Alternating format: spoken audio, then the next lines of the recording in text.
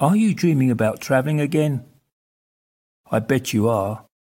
So give yourself a break and listen to my brand new travel podcast. It's made for people like you, by people like you. And in these podcasts, there will be interviews with different types of travellers and the strange characters that I've met on the road, with stories and anecdotes from the last 32 years of my continuous backpacking and working around the world. Also, there'll be cynical destination descriptions and the occasional travel tip to smooth your journey. And for all the squeamish listeners out there, I just want to say that no studio was used or abused in the making of these podcasts or any of the recordings. So please check it out, and I hope you like it. Oh, and by the way, my name's Alan.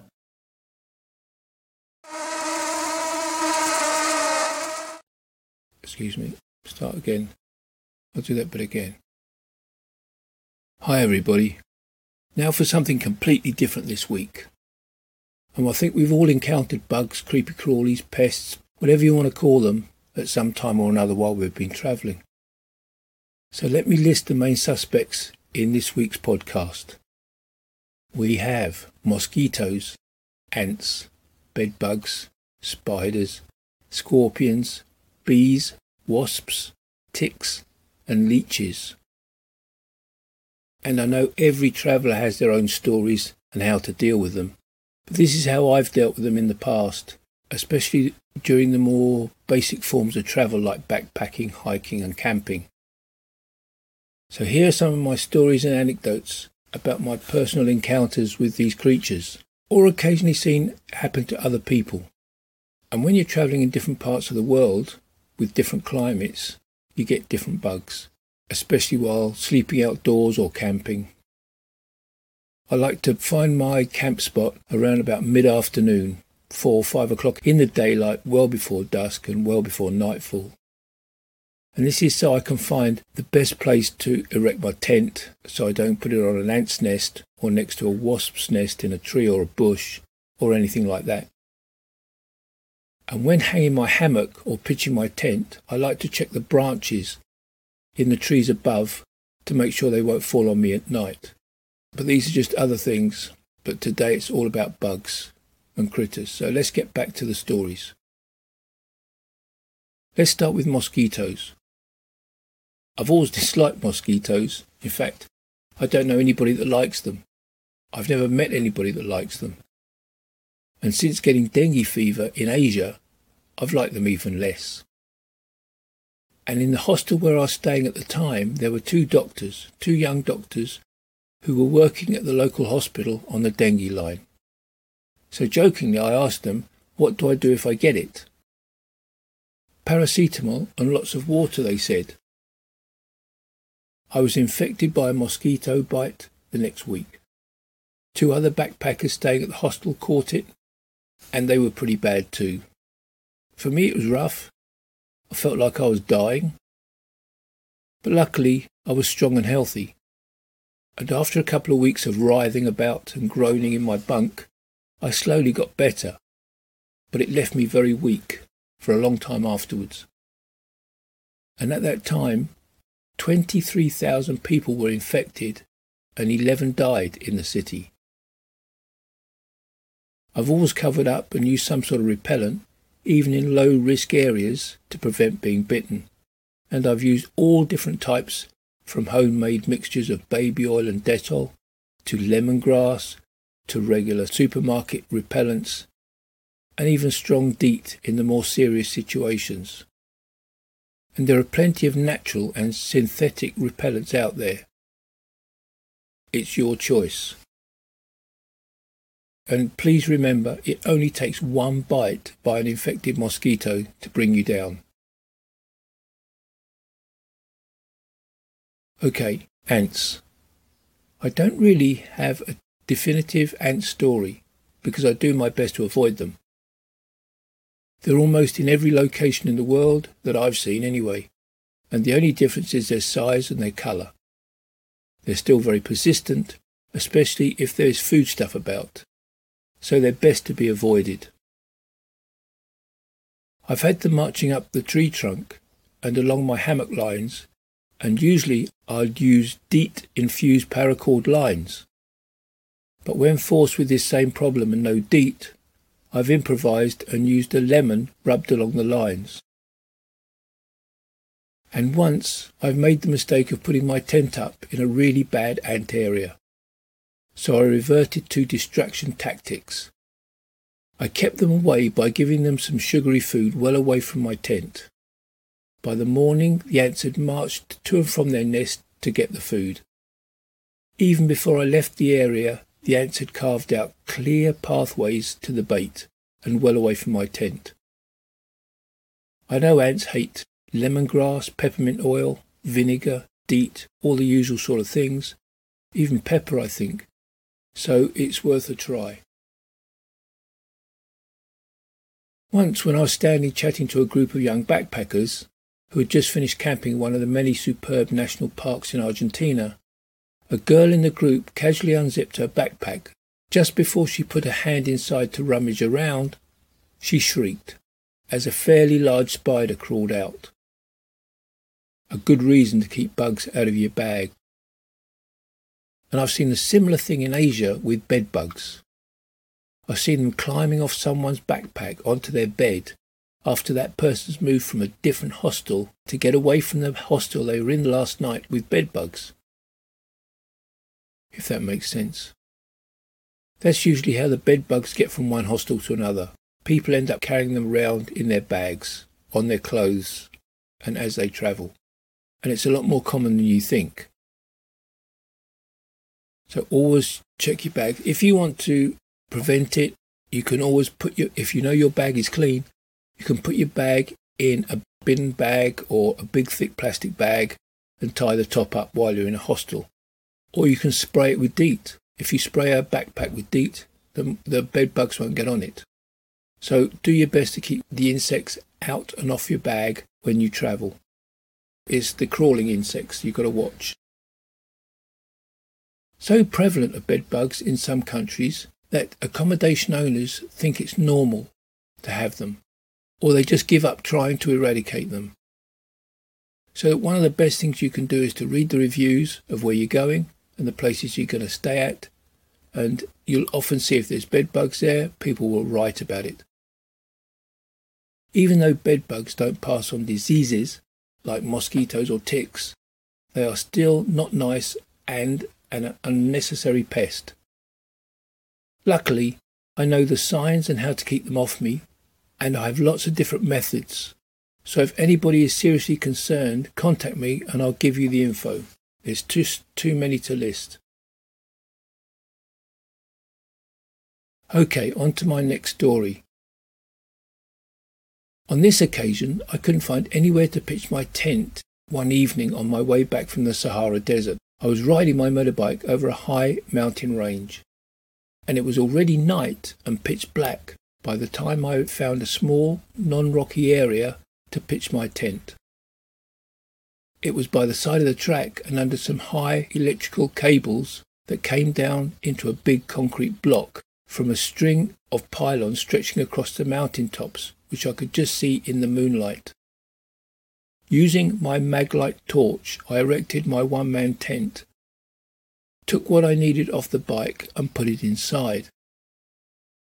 Because this was the only flat ground around, it meant that I was directly underneath the buzzing high-tension cables that were 2 meters above my tent. I'm not a great fan of electricity after getting an electric shock as a kid. It was my own fault and it threw me against the wall. I'm still very apprehensive around it.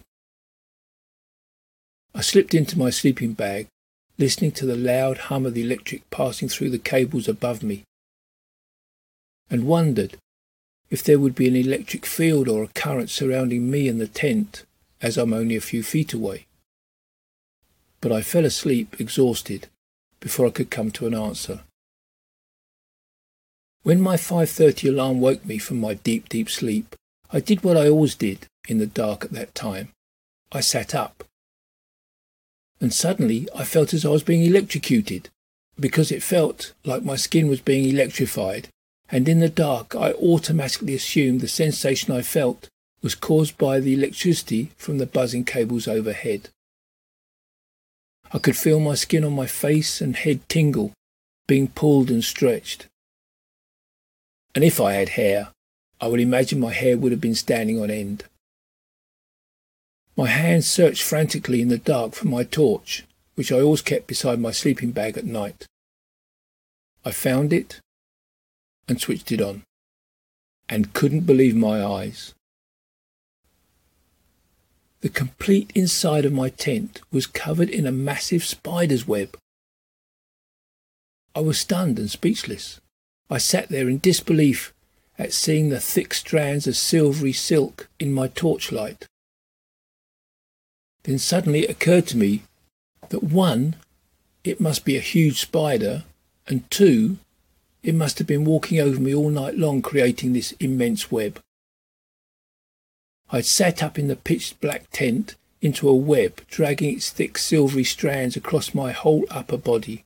That's what the sensation was I felt, on my head and on my face. I carefully got out of the tent, and once outside, a shiver shuddered up my spine. As dawn broke and the sun rose, I took each item out of the tent, carefully checked it, and packed it back on the bike. I hadn't found the spider, and I was down to the last 3 or 4 things, still against the back wall of the tent. As I held one of my shoes raised ready to splat this monster spider when I found it, I was very carefully removing and checking everything, except my other shoe, which was the very last thing, lying against the back wall of the tent. I thought it might be hiding behind, but no. It was hiding inside my shoe, and it was huge. Which reminds me of a story about my boss on the farm in Lara, West Melbourne, Australia. She'd leave her boots outside the main door of the house at night, and in the morning she'd get up, put the boots on and go to work. And only at lunchtime, when she was back at the house, she slipped off her boots to find a squashed huntsman spider at the end of her foot. Huntsman spiders can be the size of a dinner plate, but are harmless. And it's one of the first things you learn when you travel or camp in desert regions. You always bang your boots out every time before putting them on, to make sure there are no scorpions or snakes hiding inside. It becomes a necessary habit. And when I hitchhiked around Australia, it was that warm at night that I'd often sleep on a mat under the stars. And most mornings I'd find a small scorpion or 2 under my mat, and they'd just scuttle off into the bush. Okay, bees and wasps now. The general rule here is if you leave them alone, they'll leave you alone.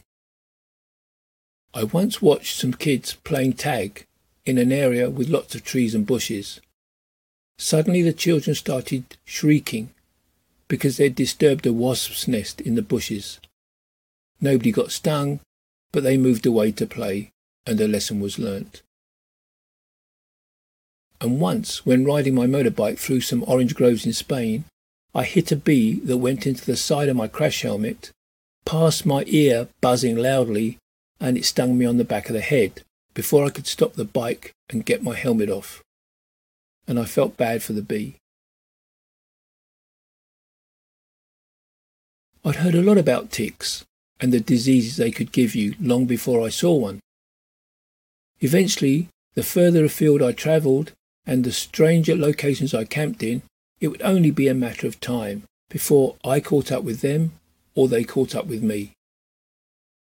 My first encounter was a baptism of fire, and once again it was already dark by the time I found somewhere to set up my tent.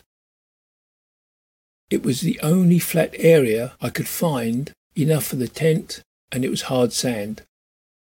With my eyes accustomed to the darkness, I took things off my bike and placed them inside the tent. I was so exhausted by the time I'd finished, I ate a tin of peaches and then went to sleep. My alarm woke me at 5:30 as usual, and when I unzipped my sleeping bag, I saw what I instantly recognised but had never seen before. Ticks. Blood-sucking ticks. Not just one or two, but several on me. I didn't move. Luckily, in the tent next to me was my toolbox, and I took out my pliers and one by one crushed them off me, dropping them into my drinking mug one after the other. And it took a while, and by using my shaving mirror and a lot of care when squeezing the pliers closed, I managed to get them all. As I broke camp, I went through all my gear meticulously, making sure I'd got all of them, and I wasn't taking any ticks with me when I left. With my packed motorbike standing away from the area, I walked back and realised I'd erected my tent in some wild scrubland of bracken and heather on the edge of a woodland, which I hadn't seen that night. And while standing there in the middle of this flat area, where the tent had been, I tapped my foot on the ground, and within seconds, ticks from all over the scrub started crawling towards my foot. I stopped tapping, they stopped advancing. I moved to one side and started tapping my foot again, and they all changed direction and came towards me. So that's what happened in the dark last night, the vibrations I created while pitching my tent. Possibly my body heat and maybe the carbon monoxide from my breath attracted them too. That whole woodland area would have had rabbits, deer, squirrels, rats, foxes, etc., all good hosts for ticks. The only other time I encountered ticks was when I was going to have a warm shower under a tree in Spain.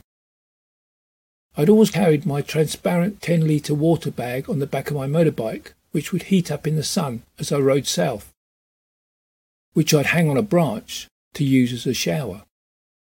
But even before I got my clothes off, ticks started dropping out of the tree onto me from above. I obviously didn't shower that evening, but it just shows you how determined they can be when they're hungry. And talking about blood-sucking critters, rainforests and jungles have mosquitoes, ticks, etc., as well as leeches, which as far as I know don't pass on any diseases. They say you shouldn't pull them off. Like removing a tick, you should use a special tool or a special method. But very often we're in situations and places that require quick improvised action. When I've been in remote places, I've pulled small leeches off me without any lasting effects. And I know you're not supposed to. Leeches can easily be removed using lots of different things, from insect repellent, DEET, they say even shampoo works, also salt, alcohol. You can burn them off with a lighter or a match. But once it drops off, you will continue to bleed profusely due to the anticoagulant they use so your blood doesn't clot or stop flowing while they're drinking. And somewhere I have a photograph of my grey t-shirt covered in blood after a leech dropped off and it continued to bleed. I tried everything to stop the blood, but nothing worked, until I was told to put tobacco on it. Okay, that's the 9 bugs that I've encountered while travelling, backpacking and camping, and possibly you too. So if you have any questions, please put them in the comments section. Before you travel, do a little bit of homework and check out these places that you're going to. Find out what diseases and insects and stuff like that are there. And if you're a long way from anywhere where you can get treatment, you need to know how to deal with these things. So if you have any questions, just put them in the comments section. And if you got this far, thanks for listening. And enjoy your next trip, bug-free. Ciao.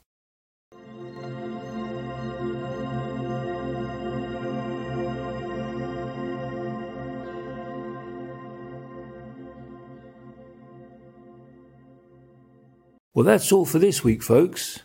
And please remember, the same road can be travelled 1,000 different ways, so get out there and make it your own. Until next week.